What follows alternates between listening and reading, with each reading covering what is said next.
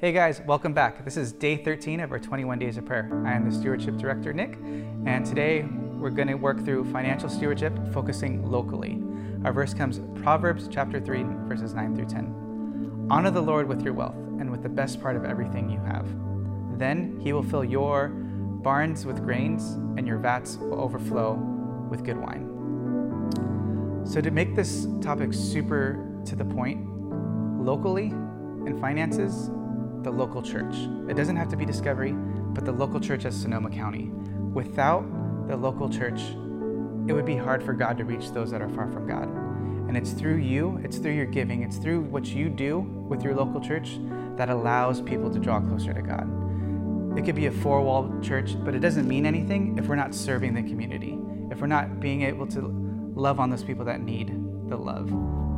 So that's really what it comes down to. For me in my own life, I enjoy serving in Discovery. I enjoy being a part of Discovery, but that is very minimal into the impact that Discovery does to the local society. We give so much to NOAA, to food pantries, to all sorts of things, especially during COVID. The local church is the change that God is looking for and God has called us to. So continue to pour into that.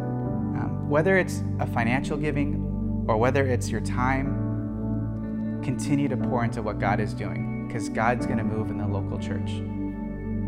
That's all I have for you today. It's short and sweet and to the point because like I said, I believe the local church is the most impactful way to reach those that are far from God in our local community. So join me as I pray. Jesus, thank you for today. Thank you for what you've been doing through the 21 days of prayer.